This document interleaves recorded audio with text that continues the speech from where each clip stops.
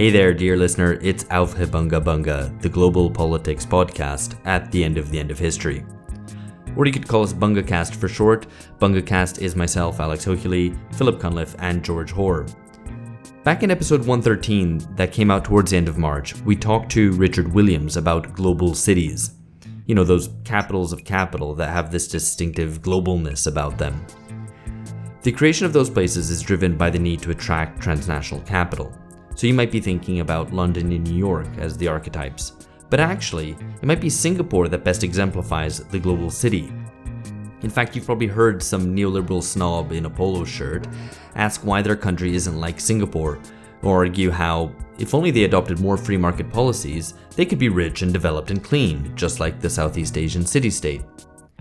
Singapore is a free market utopia, and its model is accessible to all. And although these arguments are maybe more frequently found amongst the elites of developing countries, you've no doubt heard it in the rich world too. Well, today we're talking about why this idea is a myth. We're discussing the uses to which this myth is put, and learning about the reality of Singapore, which, as we'll find out, is pretty different to the fetishized object that obsesses the neoliberal fever brain. To help us out, we've called up friend of the podcast, Lee Jones, who's back on. Now, before we go over the discussion, if you're a patron of Aufhe Bunga Bunga, you're hearing this on early release at the end of March. If you're not, you should know that patrons from $5 a month and up get around 2 original episodes a month that only they have access to, where we go deeper on some issues, often with the help of our regular guests. If that sounds like something you'd like, go to patreon.com/bungacast, and if you're already enjoying it, please review the podcast on Apple Podcasts or wherever you get yours. Or indeed, tell your friends about BungaCast. Word of mouth is always great. All right, on to the myth, the fetish, and the reality of Singapore. Lee is with George in London. Actually, George is with Lee, I believe they're in Lee's house. So I'm going to pass over to him rather than try to do this remotely without even being able to see Lee. As you can see each other, why don't you talk to each other? George. Thanks very much for that introduction, Alex. Very helpful. So, and Lee, thanks for having me as well, and thanks for being on the podcast. Always a pleasure. Great. So Singapore today. I think just to kick things off, and this is probably a question for everybody, we hear a lot of discussion about Singapore. It certainly has a hold on a certain section of the imagination of some right-wing people who often get quite excited about it. But yeah, who loves Singapore and why, Lee? Well, I always describe Singapore as a bit of a guilty pleasure because I do a lot of field work in Asia, particularly Southeast Asia. And the thing about Singapore is that it works. You know, it functions fairly well compared to other parts of Southeast Asia. So when you go, you're there for business. You need things to operate smoothly. And Singapore is very good at doing that. And for similar sorts of reasons, the elites and middle classes of Southeast Asia, developing Asia more broadly, absolutely love to hate Singapore. So they absolutely fetishize Singapore as being this, this gleaming, clean place where everything's orderly. There are no slums, there are no homeless people on the streets, there's no poor people in your way. The transport system works well. There are no traffic jams. it just works. And that's what we want in our cities too. But they also hate Singapore. They're very jealous of Singapore's success. Yeah, and they're very jealous of Singapore's quite sort of exploitative role in the regional economy. So people love it and they hate it in equal measure, I think. So a bit more broadly, Phil, you had some opinions on the Singapore enthusiasts closer to home in Britain. Yeah, I've never been to Singapore, so I can only really talk about the place that Singapore occupies in people's imaginations in the West. And what's striking is how often it recurs in different contexts and with different people about Singapore as a model. I've heard it. Obviously, it's been very present in the debate in Britain about in certain wings of the Tory party and on the libertarian right about Singapore as a model for Britain emancipating itself from this highly restrictive regulatory trading bloc, the European Union, and then we become some kind of prim, nimble, virtuous, low tax haven like Singapore, the Singapore and Thames model. But I've heard it also in reference to other things as well, such as that Singapore would be a model for Greece, say, if Greece was able to leave the European Union, that Greece would be able to become Singapore in the Mediterranean. So it's frequently used. And I also, it also recurs in other discussions and development studies, which I've encountered over the years, in which Singapore is venerated as a model of efficient, executive style corporate technocratic government where things work. And if things work, what is there to argue about? At the end of the day, you can kind of complain about this and complain about that, but if things work and people can do what they want to do, then what is there to say, essentially? Professional, clean, just works. I mean, who can disagree with that? Alex, any thoughts? Well, I mean, I think it's even more egregious in developing countries or emerging economies as well. I mean, my experience in Brazil and to a lesser extent examples elsewhere in Latin America, and I'm sure this applies in Africa and everywhere else, where local elites in an economy and in a society which is vastly unequal, basically trying to do everything possible to escape from any national and democratic constraints, state intervention in the economy, will just salivate over Singapore and use it as an example to argue for selling off state industries or cutting social spending or lowering taxes, having lower wages, opening the economy to foreign direct investment, deregulation, doing away with any sort of economic planning or role for the state in the economy, and just basically bending over for international foreign capital and hoping that it fills your holes. And it's really disgusting. And I mean, I could cite some examples specifically recently. Probably one of the most disgusting figures in Brazilian politics today is the governor of the state of São Paulo, João Doria, who sold himself as an entrepreneur, as a completely post-political guy who just gets things done and isn't ideological in any way, then hung on to Bolsonaro's coattails, doing finger guns with him, and even rebranded as Bolso Doria, right? Like Bolsonaro and Doria, which is a terrible portmanteau. And now has gone back to being kind of more the entrepreneur who gets things done and is a true liberal to distinguish himself from Bolsonaro, who's a fucking idiot. And, he wants to privatize the port of Santos, citing Singapore as like, it's efficient and it's productive and it's because it's privatized just like Singapore. And this stuff's kind of everywhere. I guess it's one of those cases that whatever somebody thought previously, it just so happens that Singapore supports what they thought all along, with the added benefit that it is that, pragmatically, it just works. So let's not bring politics into it. Let's just copy Singapore and we can get things done. It's also, just to add to that, it's also used as a kind of, how do I say, like a flattering point of comparison. So, for instance, in the Middle East, Dubai is often referred to as the Singapore of the Gulf. The point being that it has a similar kind of, it's a small city-state, a trading entrepot, financial center, a glittering kind of cityscape that arose out of nothing to tremendous wealth and prominence and success, a consumerist kind of haven and paradise, and technocratically efficiently run. So I think that also the idea of, sorry, and imported nearly destitute workers too. Yeah, so and I imagine that's different with Singapore specifically, but anyway. Well, it's only to say. Well, Lee, you can tell us more, but it's only to say that that it's also the Singapore is a kind of a way to describe other places that are supposedly similar to Singapore or approach Singapore as paragon. It's also used in those contexts as well. So, if that's sort of some of the picture of Singapore, the ideological uses of the idea of Singapore. Maybe over to you, Lee, a little bit. What's the reality, in particular?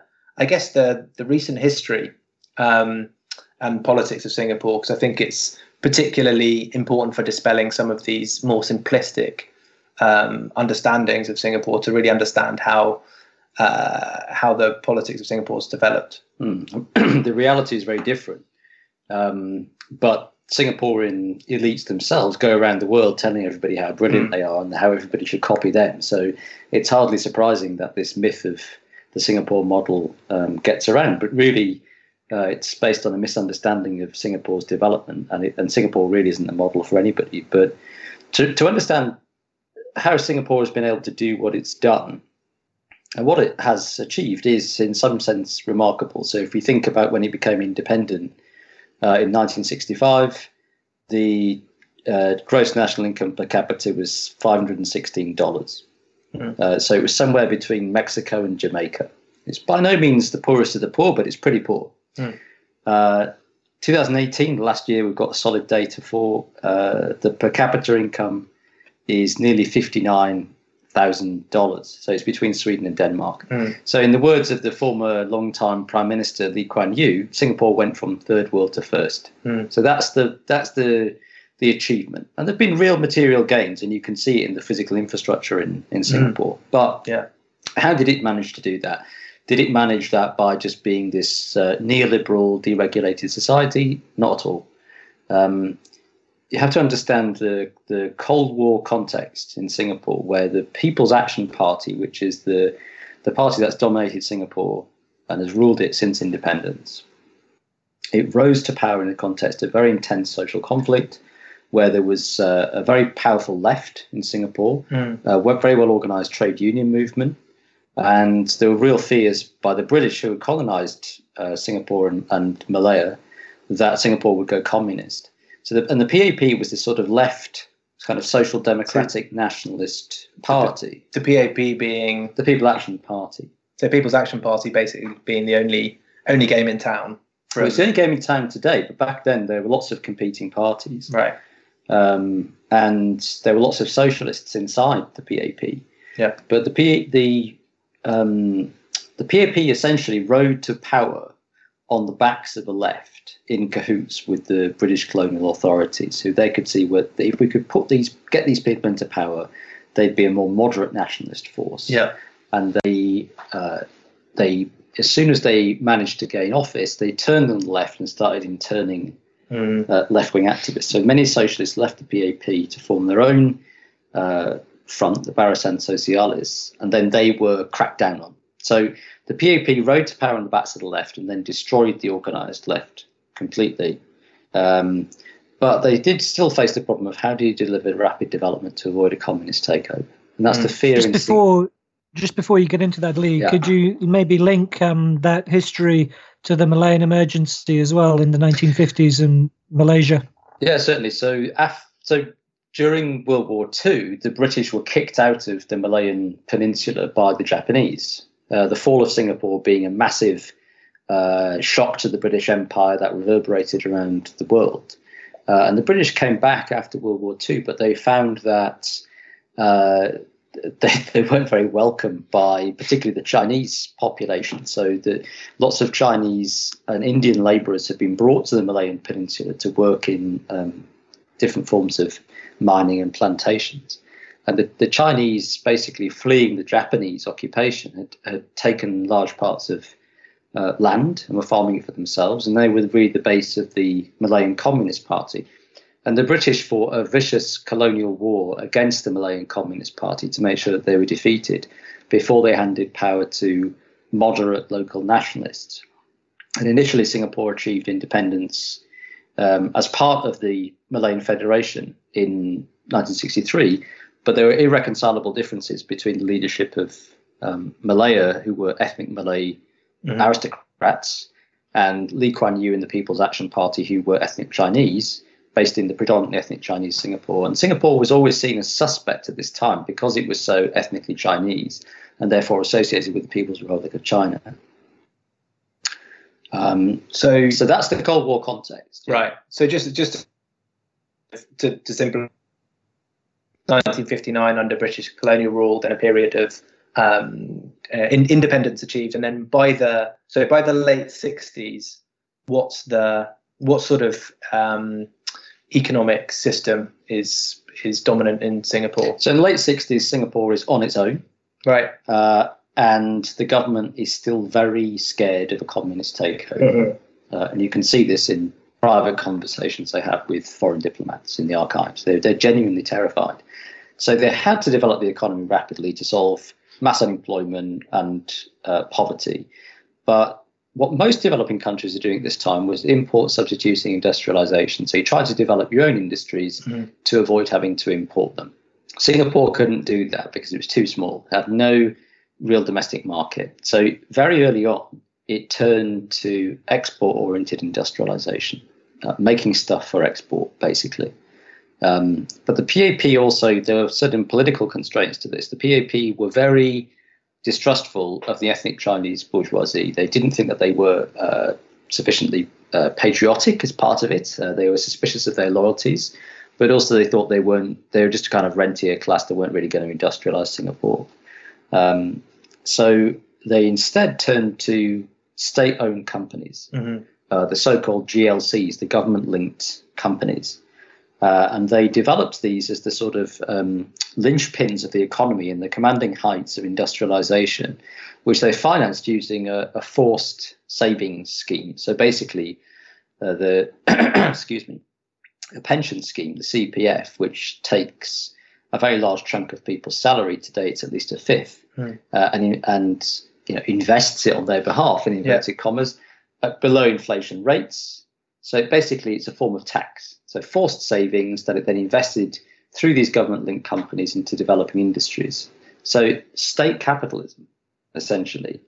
And then opening up Singapore to foreign investment. So attracting foreign capitalists to come to Singapore and invest there. So the PAP's development strategy has always been based around these two things. It's an alliance between state capital on the one hand and transnational corporations on the other. And these GLCs are now massive transnational capitalist enterprises in their own right. So many GLCs are under a holding company called Temasek Holdings, and their investments are more than $226 billion US dollars, and 74% of that is now invested outside of Singapore. So that is the basis of the Singaporean development model. It's this alliance between heavily state-directed capital on the one hand and foreign capital on the other. It's not deregulated neoliberalism. Right. So you're saying it's a better model of authoritarian socialism, in fact, than kind of freewheeling neoliberal deregulation? Well, they would still describe themselves as socialist or social democratic. And they were part of the Socialist International, in fact. And this does reflect their origins in the Cold War and having to fight for the loyalty of the population at that time, and having to deliver real development gains to the population, at least for the first few decades. So would calling them calling them like hyper-capitalist, would that be a smear? I mean, could you call that a pap smear? For example, and if oh my goodness! no, that's good. That's good. Alex had been waiting on that for 10 minutes, developing that. Just waiting for the opportunity for someone to say. Anyway, yeah, that's out of the way now. We can get on with it. To come up with bad jokes. I want to add a serious kind of codicil to that, which is that in terms of say social policies on the family or on housing, or on, education, can we see evidence of that kind of social democratic outlook, like we might expect, say, from a Scandinavian or maybe a mid-century West European Social Democratic Party? No, absolutely not. What you do get from the PAP, because of its need to host foreign capital, from the very start, it's been very clean, very pro-business, and very technocratic, and that's where it gets its... Sounds like perfect social democracy, then. Not really, because the flip side is the authoritarianism. So you have this incredibly technocratic state. Social democracy, like I said. It's not social democracy, Phil, okay? If you want to defend social democracy... Oh, my goodness. I'm making a point, a genuine point about I know. And because if you compare it, say, to say the interwar Austrian Social Democratic Party, in terms of the developmental program that they had for Austria's working class, I mean, it's not to say they were authoritarian necessarily, but I'm genuine. In terms of housing programs, say, in terms of the way in which it provides public education, I imagine this is in an old-fashioned grand social democratic style.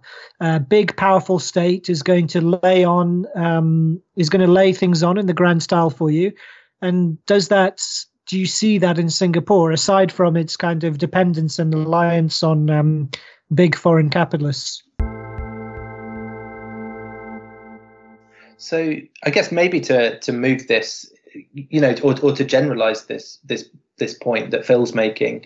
I mean, this model was successful at certain points, very successful, and maybe you could, this alliance between foreign capital and state capitalism and the PAP playing that important role in kind of mediating and organizing that. Maybe just if you could tell us a little bit about, I guess, the periods at which this had been relatively successful, and then whether it's still quite successful now. And by successful, I mean in terms of some things Phil was talking about, like a big welfare spend and some of the things that some people might associate with a social democracy working well. I mean, I suppose the point that Phil's getting at is it has some truth in it, in that the Singaporean state can be seen as a corporatist state in the sense that it has deliberately brought together the state, business and labour. But I think in contrast to the post-war social democratic state in Europe, that corporatist pact there was certainly a way to sort of incorporate and defang the more radical aspects of organised labour. But it was also a recognition of organised labour's power.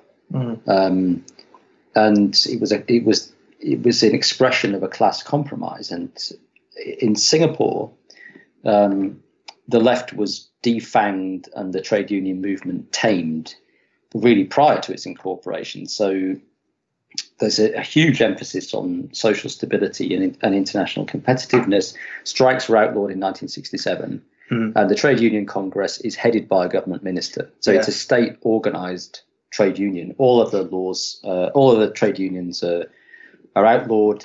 Foreign businesses sit on the wages council that sets wages in Singapore.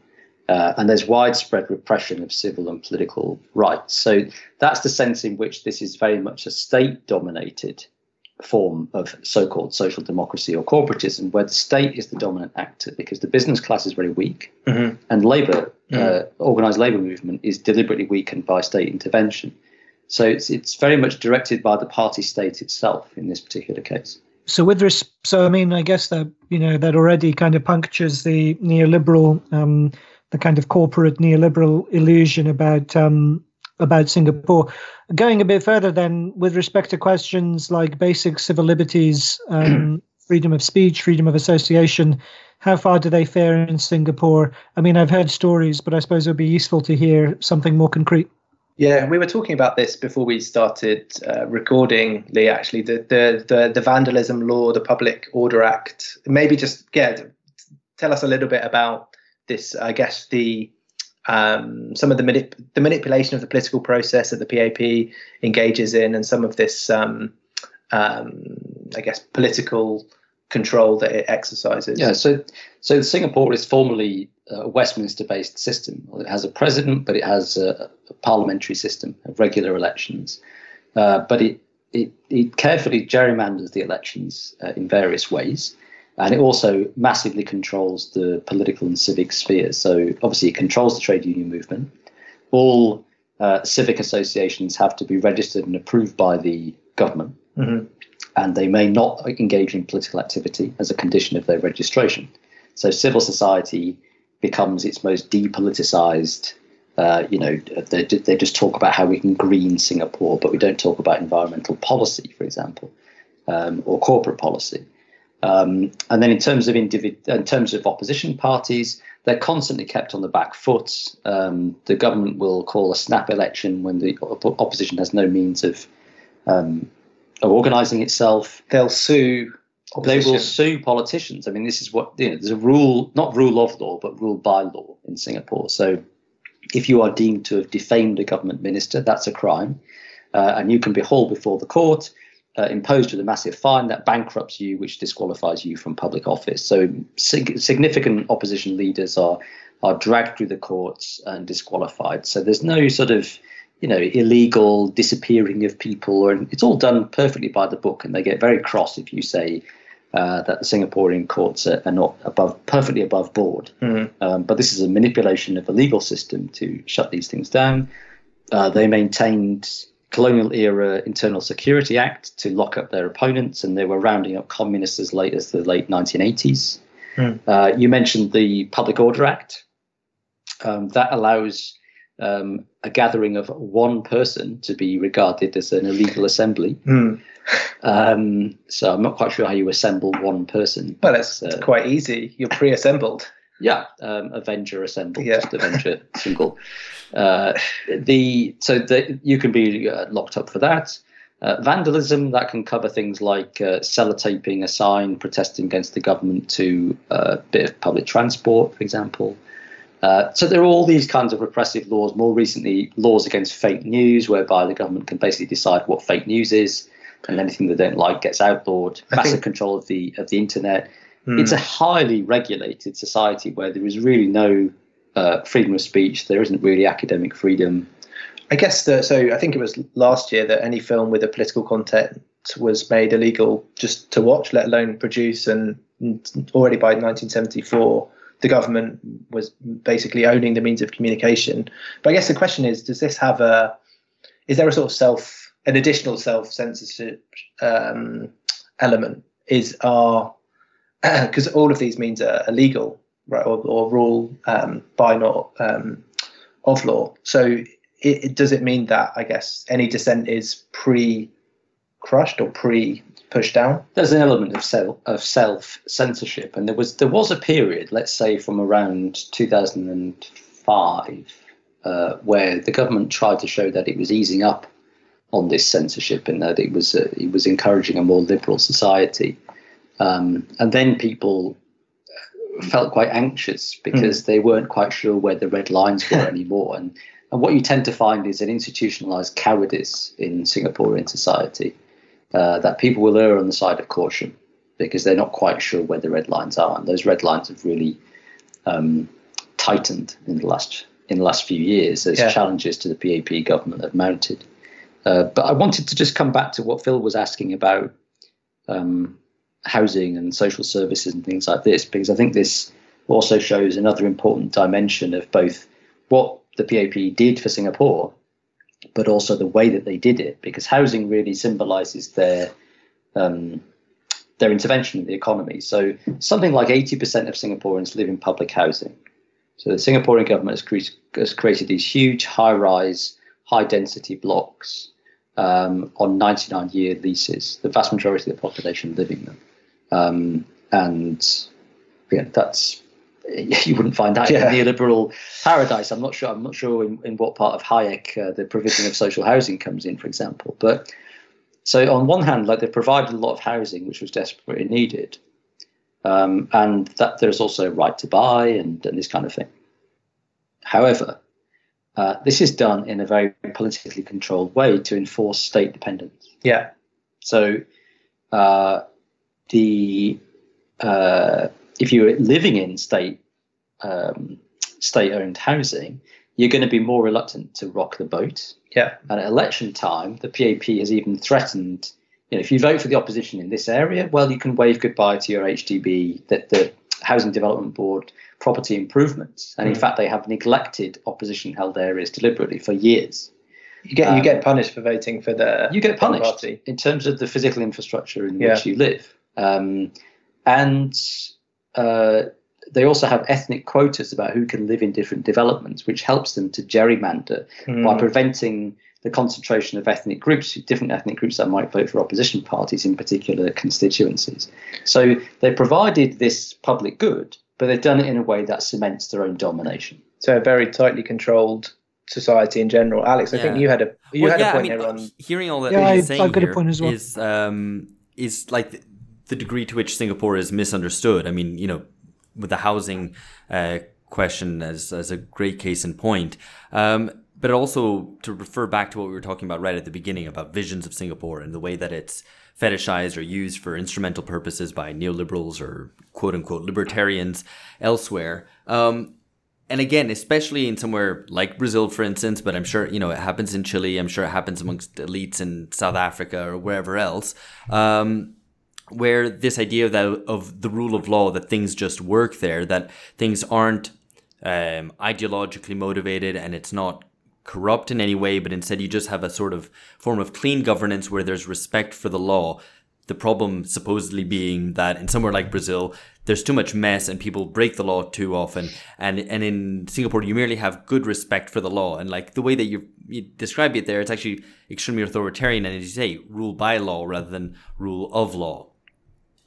No, that's exactly right. I mean, of course, property rights are tightly controlled and respected. So if you're let's say a so-called foreign talent, if you're a high-end service worker imported to Singapore, you have quite a comfortable environment. You have tax breaks.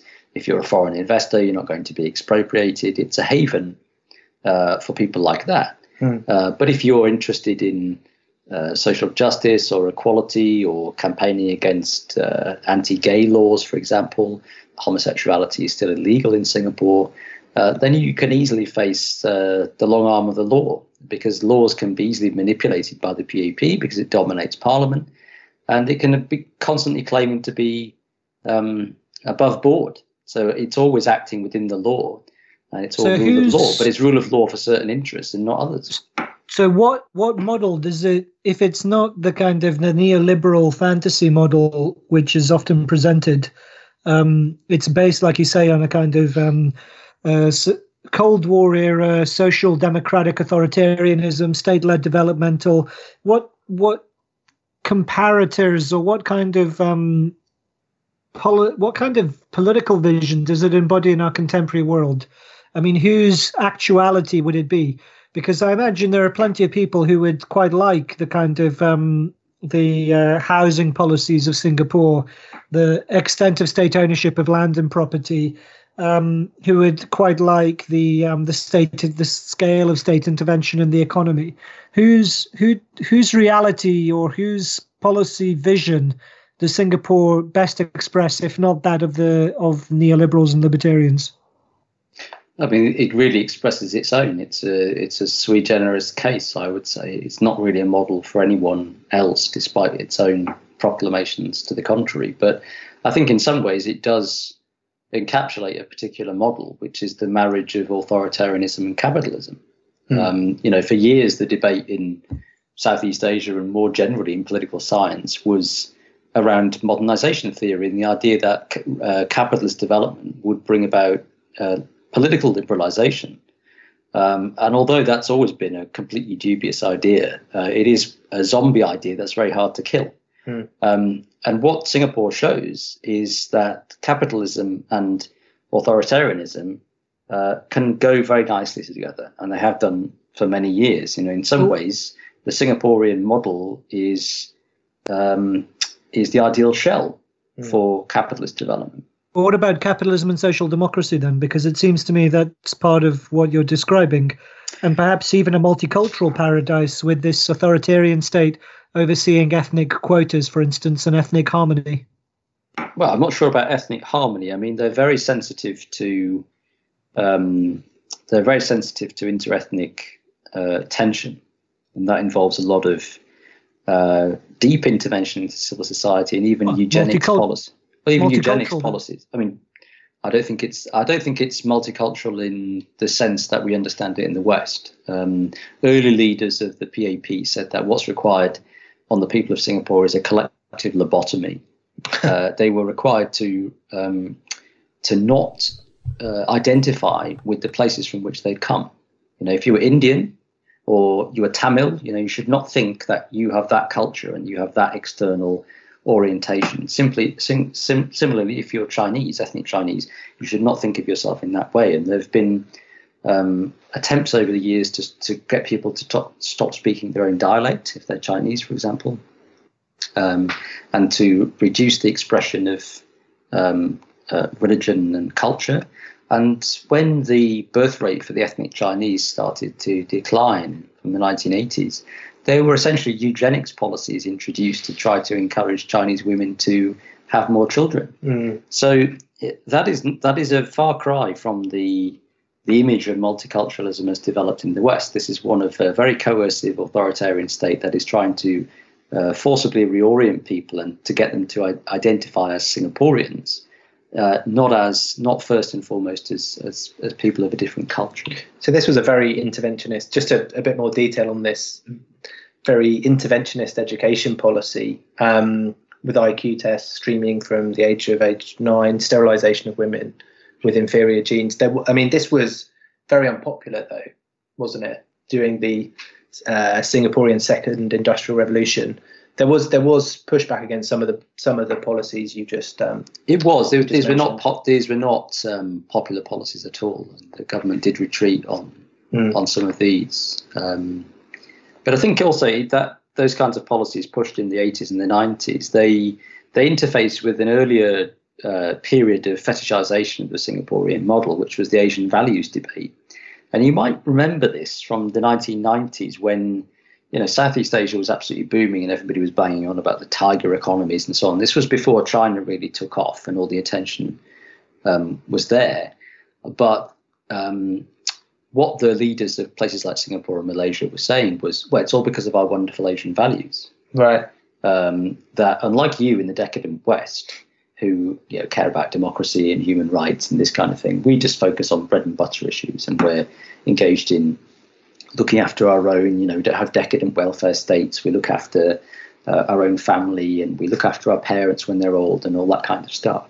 But at the same time, the government was having to coercively legislate to uphold certain values. So, for example, this Asian value of filial piety, which means you basically look after your parents when they get old, they had to legislate that, right? Because that wasn't actually happening. So a lot of these myths about the way that Asian families behave, as the basis for the Singapore success story, actually manufactured by the PAP and often not very successfully. So the law is that you need to call your parents regularly, if you will. But no, I guess so. If that's some of the history and the politics and some of that context, more on the ground. So yeah, I was going to say. So so you mentioned Lee at the start that compared to the rest of Southeast Asia, when you'd visit and travel there and do your work, it works. But what's the do any of these kind of bizarre pathologies, do they break through into the surface of everyday life when you're visiting Singapore? Yeah, they do. And I think this is where, Singapore is not this weirdly freakish, totally unique model. In a sense, Singapore, because of its very small size and its intense and rapid capitalist development, it has many aspects that are familiar to those of us who live in advanced capitalist states, which is that the contradictions of capitalist development really show.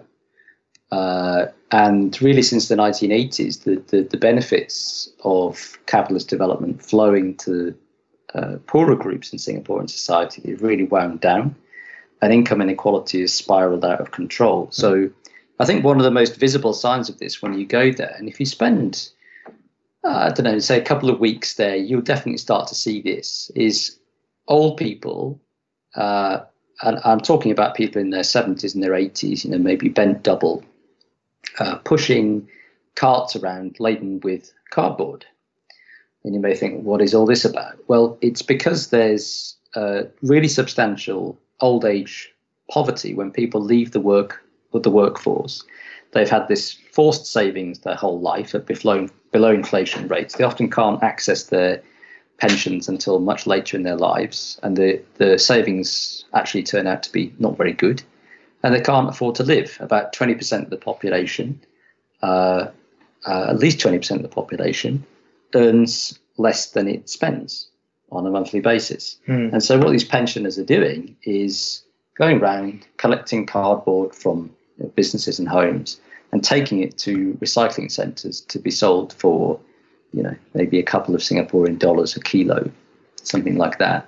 And that is in a society that now, to remind you, is about $59,000 US dollars per capita. It's between Sweden and Denmark. And it's in a society where if you walk around, particularly the central like downtown financial area. It feels like Canary Wharf or Pudong in Shanghai. It has obviously massive amounts of wealth in these, these gigantic bank buildings. And everybody says it's very clean. There's enormous concentrations of capital and wealth in Singapore, alongside really substantial poverty. Does that not, like, urban landscape actually feed in a lot to the Singapore myth? I mean, as far as it's understood elsewhere, I mean, that idea that, I mean, again, tied into what I was saying at the beginning about elites in developing countries wanting to cut themselves off from the rest of society and just feel burdened by all these poors in our country that we just wish we could get rid of, or maybe lobotomize, maybe not culturally lobotomize in the way they wish to do in Singapore, but maybe socially lobotomize. I don't know, but just turn them into worker drones. But Singapore, like the streetscape, seems to also be like, this would be great if we could just get rid of all these homeless on the streets, for example, and have this nice, clean society that we know if we were left alone, if us white people, us elites in these countries were just left alone, we'd be able to have a Singapore. So why can't we just turn the whole of our whole country into Singapore? I mean, of course, you're right. But it's not just white people, I would hasten to add. It's certainly the elites in Jakarta, for example, hate the informal settlements in Jakarta and would like them to be completely eliminated. And they have Singapore in mind, and they explicitly cite Singapore when they do, slum clearances, as they would call them, force people out of the city and then redevelop them into these, gleaming new high-rise developments. And I think, lots of people know the Singapore skyline as these very high-end prestige buildings. I think, didn't you, George, stay in the Marina Sands when you were there, which is this hotel which is these very high skyscrapers, and with a ship perched on top of them. Please share about your capitalist experiences of Singapore, your well paid for, well heeled cosmopolitan visits to Singapore when you exploit the international workers of Singapore by being there and living in these high rise hotels. Tell us, please. Well, I mean, all I can say is that if you do stay in one of these extremely opulent international hotels, you can look out over these gardens by the bay, which is this incredible, slightly alien landscape, and you can look it up on Google and see some of the images, and you can see that on one side, and look out over the bay and see the ships kind of collecting in the bay as they're about to come into Singapore, and look the other side, and you have all of these extremely polished financial buildings, and it is quite a sight. But one thing, and I think we talked about this a bit before we started recording, is that it's quite boring, and then this is a problem for the foreign talent that Singapore wants to attract and to retain, is that actually you kind of you go out in the evening and you try and see what's going on in downtown Singapore, try and see what's up. And there's not a lot really going on. And this is a problem that the Singaporean government, the PAP, have recognised, right? They want to make it more exciting to tourists and to foreign talent and to Singaporean talent. Yeah, that's true. I mean, they do realise that all this state control has made society very sterile. It's not very creative. They don't really develop their own creative industries or technological breakthroughs and so on. And so really for economic reasons, for very cynical economic reasons, they've started to try to liberalise a bit. So they've got this joint liberal arts program with Yale. So they just need to import a little bit of California into Singapore, and then you have the real there's an element of that. There's no doubt there's an element of that. And that combines with the meritocratic ideology of the PAP, that they say the reason why we're in office, the reason why we are best placed to take all these decisions and everybody else should basically shut up, is because we're the smartest guys in the room and we've risen to the top. Meritocratic ideology is at the centre of the PAP's ruling strategy. Meritocrats aren't cool, are they? I mean, they're trying to get Yale really boring. And that's how they're going to be more interesting. But you were there for 4 days. I think you were bored. I was there for a longer period when I had a fellowship at the National University of Singapore. I think they invited me by mistake, and I got bored. And it reminded me of when I was an undergraduate in Coventry, the University of Warwick, there was a Coventry tourist board, and they listed 10 interesting things to do in Coventry, and one of them was to go to Birmingham. and what the interesting thing to Birmingham. do in Singapore, exactly, desperate. So the interesting thing to do in Singapore is to leave Singapore. God, and that's what lots of people do. They fly EU, Southeastern EU supporting Remainer snobs. What's wrong with Birmingham? Nothing at all. I can't believe you guys. It's the second city. It's the second city of the UK. Slandering the noble Brummy people with your disgusting comments. There's nothing wrong for listeners who don't know the UK very well, because I know you guys are all over the world. Phil's comments can just be safely ignored, actually. So just in case you're wondering. That's right. I'm the only one who's standing for the people of the North and the Midlands here on the podcast. That's fine. Please. I'm actually the only one that's from either of those places. You could stop trolling me now, Phil. No. It is boring. It is boring. They've tried to develop more of a cultural life, but the fact is that it's always within restraints, and lots of people find it a very dull place to live.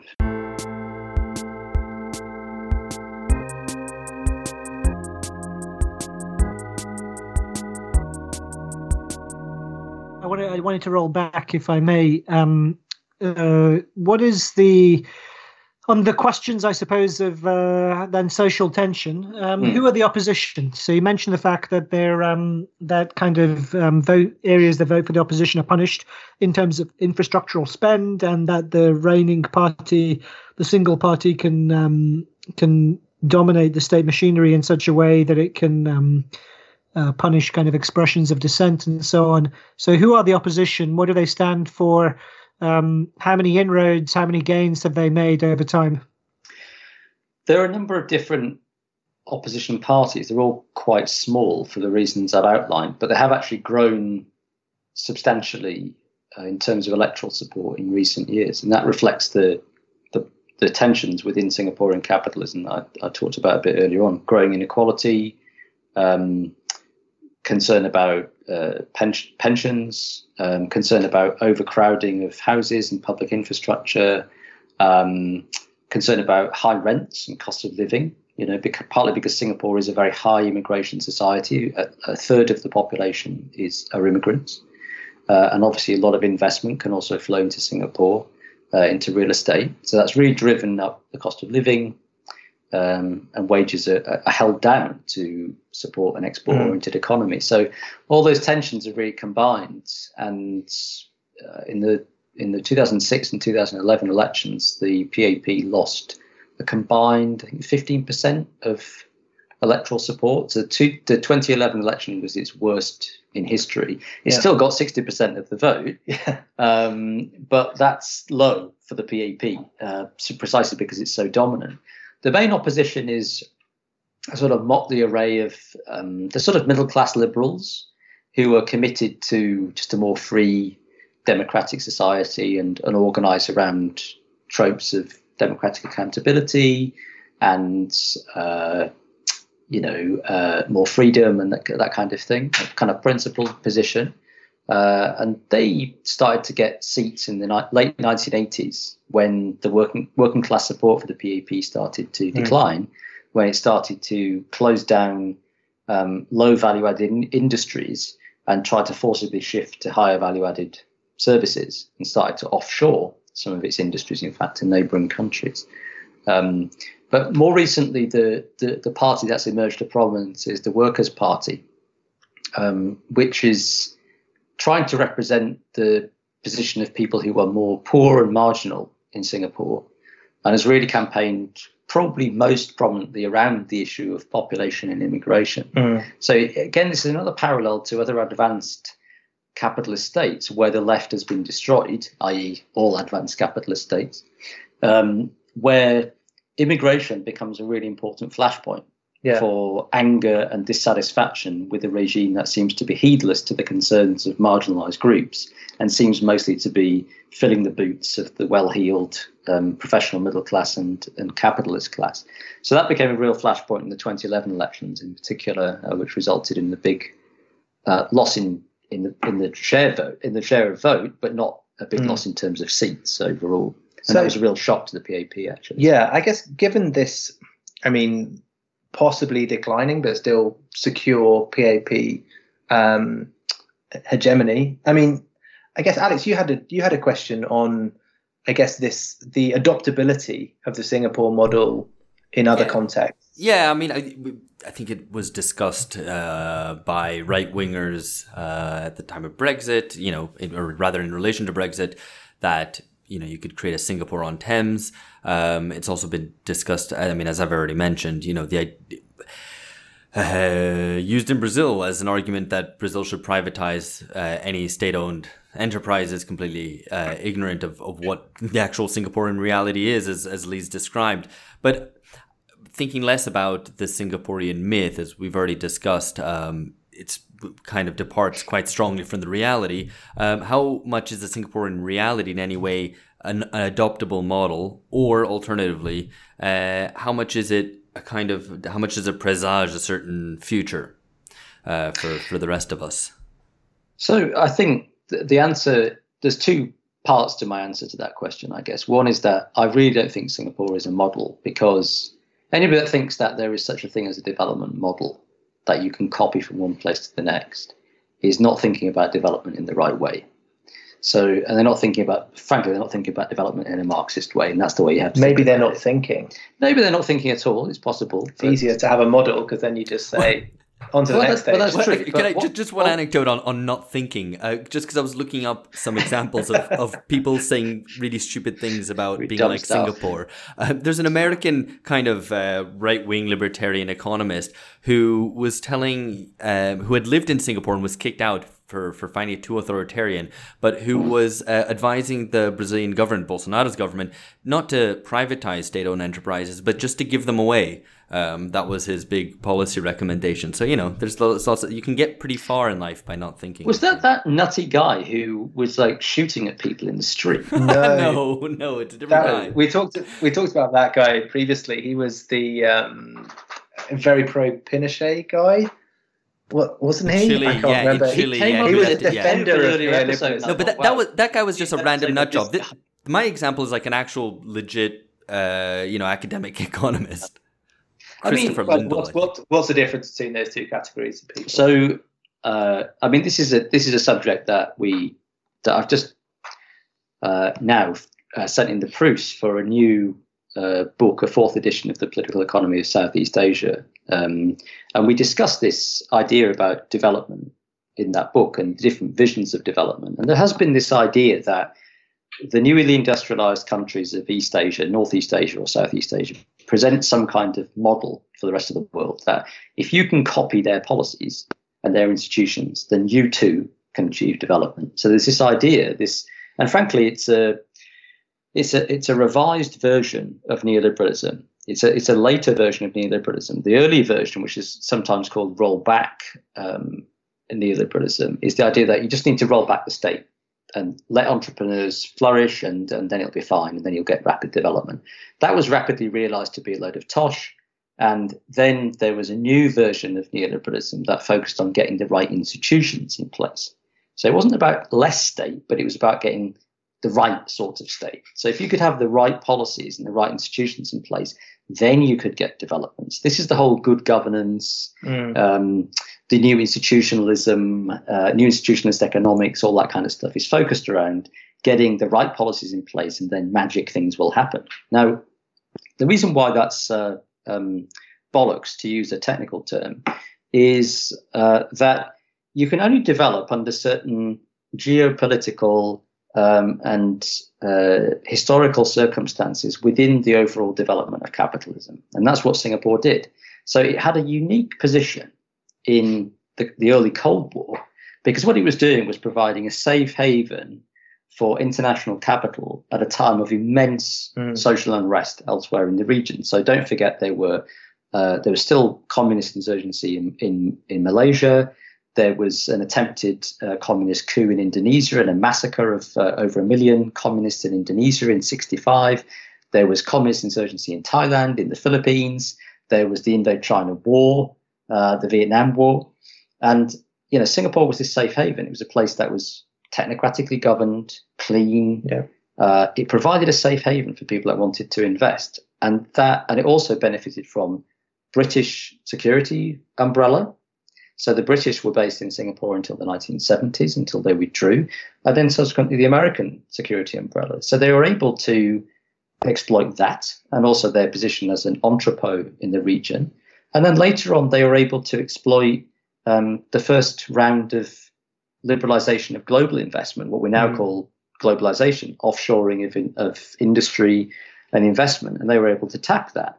And then later on, because of their gains at that point in time, they were able to transition into high-end services and so on. So you can't abstract its development gains from that historical context. You can't just copy what Singapore did, because the context today is completely different from the context where those policies worked. Yeah. And those same policies wouldn't work in Singapore today.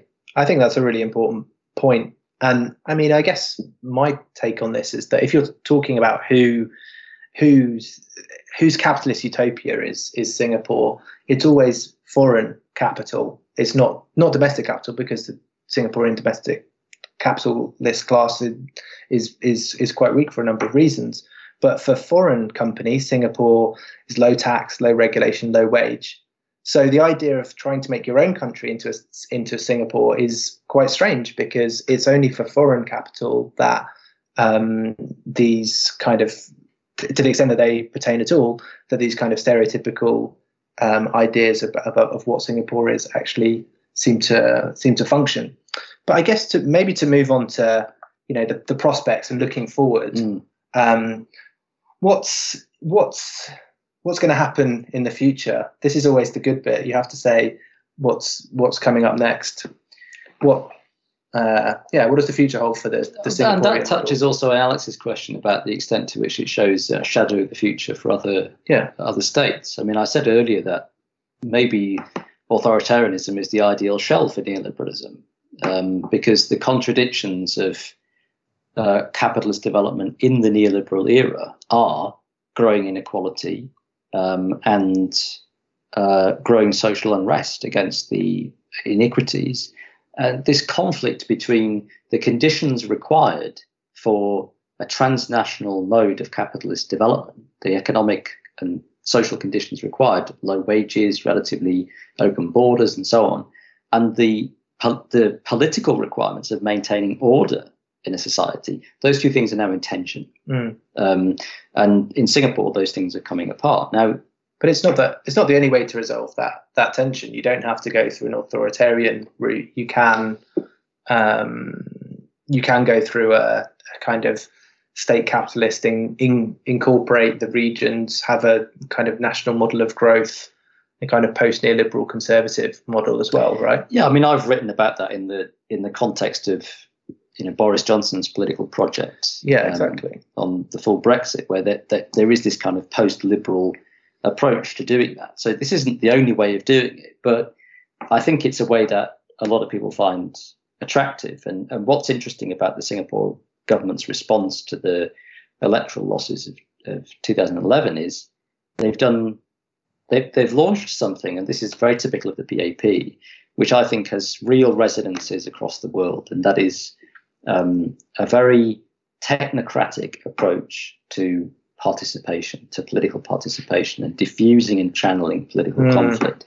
And this is something they've been doing since the 1980s, when they first introduced nominated, i.e. unelected members of parliament from various social groups. But most recently, they launched this thing called Our Singapore Conversation, which was these state-organized conversations with the great unwashed and NGOs and so on about, what's your problem? Why are you voting against us? What's the problem?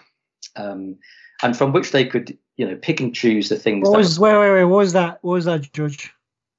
I was just saying, what's the problem? It's a in a particular voice. What was the voice?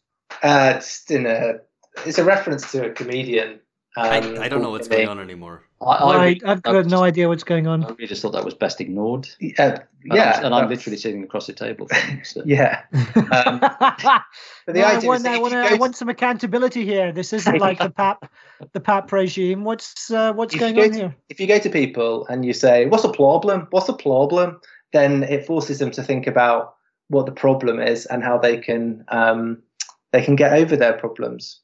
For example, if America and North Korea. I'm sorry. It's an interview / therapeutic technique that you're trying out here, and it doesn't work. Sounds very counterproductive and ineffective, I have to say. I think it's meant to be a joke, but clearly I should have just not said anything. Let's go back to what we were talking about. Thank you.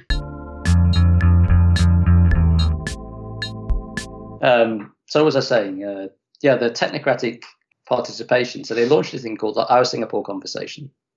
And it was a state-organized set of interactions between people from government and people from civil society and ordinary members of the public. And it was very much controlled by them.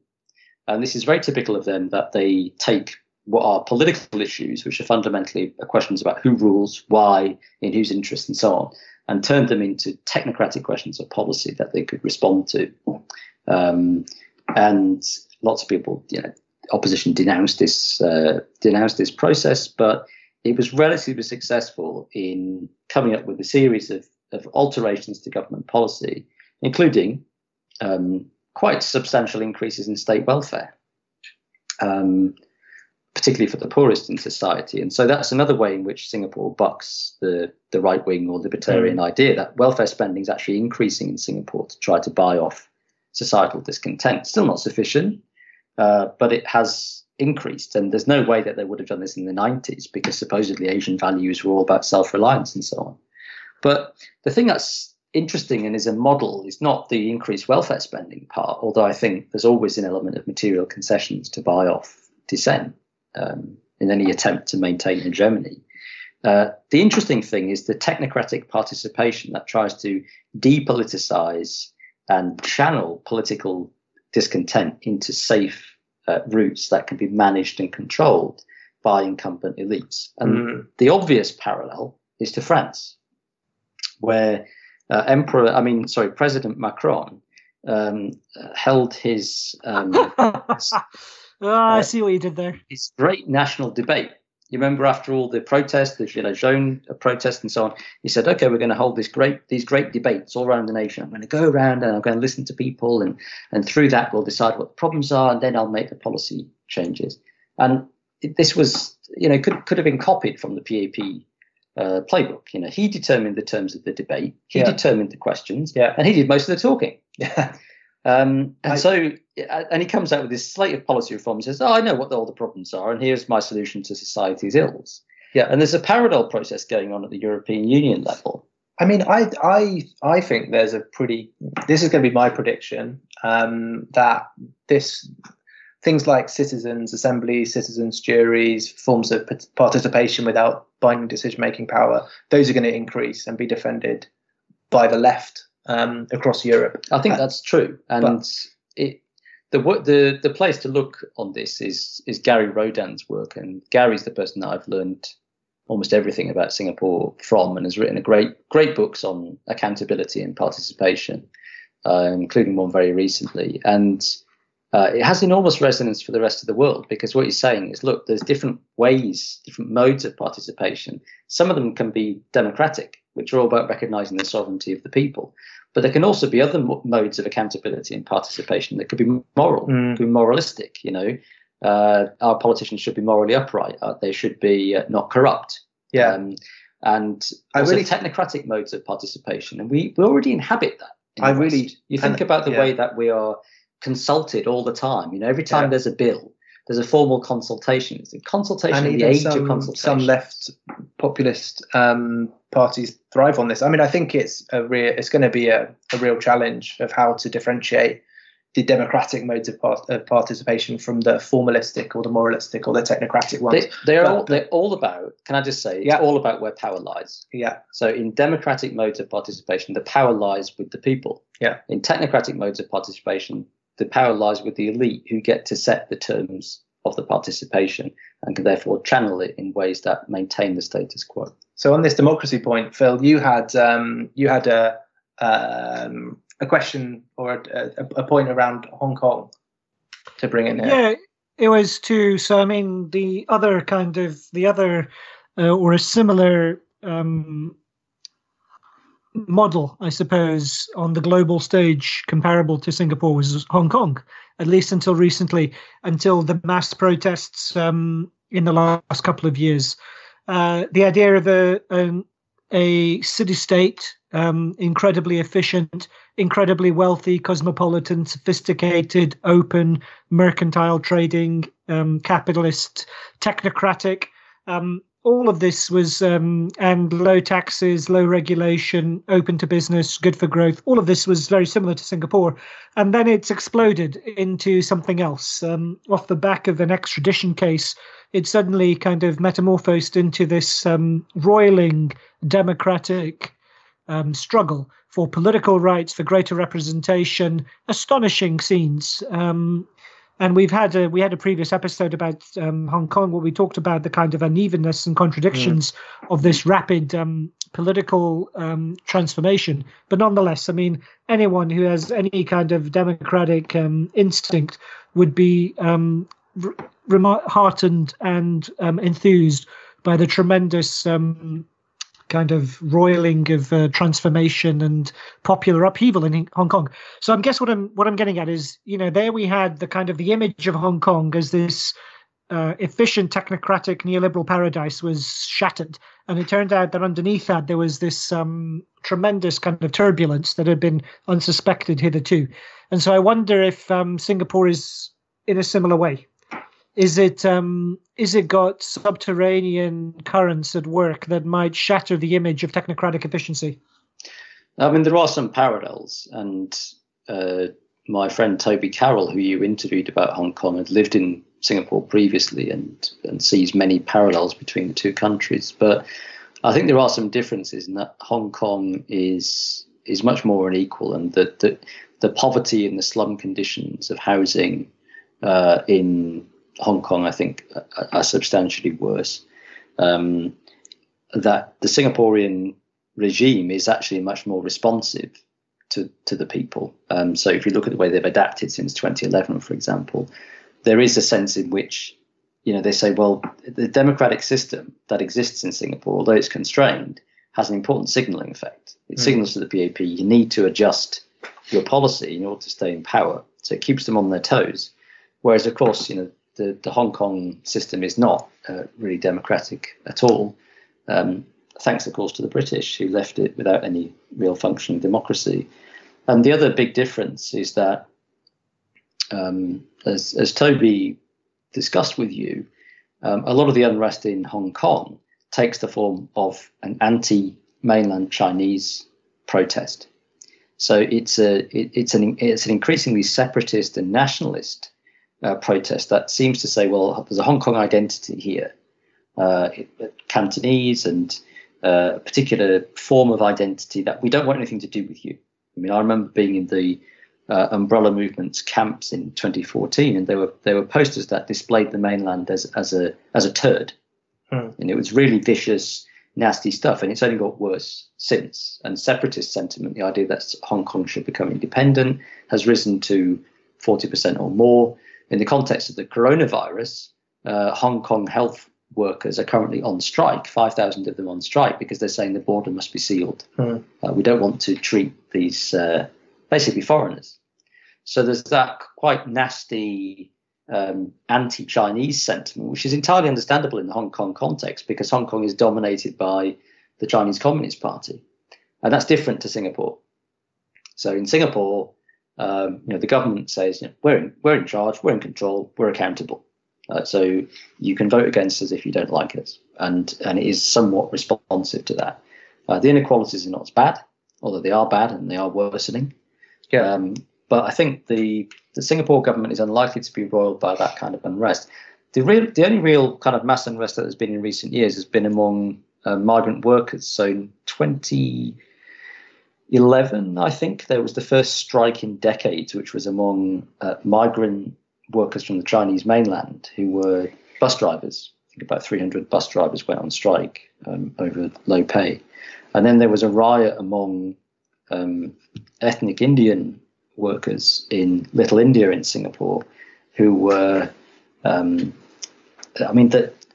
exploitation of migrant workers, we've not really talked about that in Singapore, but it is really intense.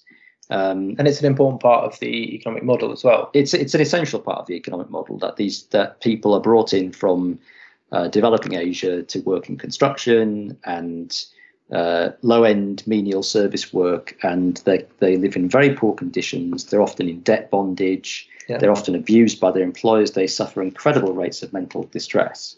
And they rioted in Little India.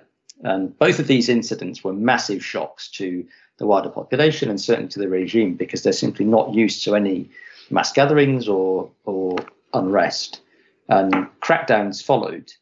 And it certainly but it also fed into an anti-immigration sentiment. So there was a big protest against the population white paper, I think, again in 2011. So I guess maybe just to wrap it up, I guess the question about the future of Singapore is a question about the future of Southeast Asia as well. Is there a compelling vision of the future that the PAP, maybe to answer this quickly, that the PAP has? Because I think some things that I've read seem to suggest that it doesn't have a very clear, self-confident idea of what comes next for Singapore.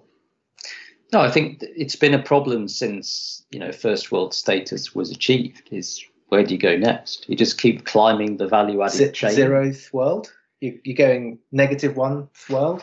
And it's all about economic growth. It's the ultimate in economic reductionism. We just want more and more GDP growth. We want to maintain a rate of about 5% per year. That requires we keep wages low and we keep immigration relatively high, and that's it. We just keep doing whatever is required, undergoing perpetual structural adjustment to the winds of the global economy, and that's it. There is no vision of a good life. There's no vision of a transformative future. There's just a vision of an endless horizon of capitalist development, with no mission to save Singapore from communism like before. So, it's the ultimate in capitalist realism, really. Great note to finish on.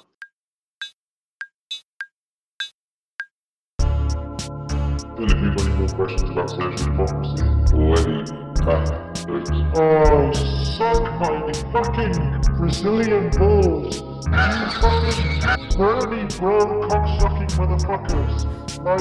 You can all fucking, go and live in fucking Singapore if you like social democracy. Watch out, Phil, it's the 1920s. It's 1920s.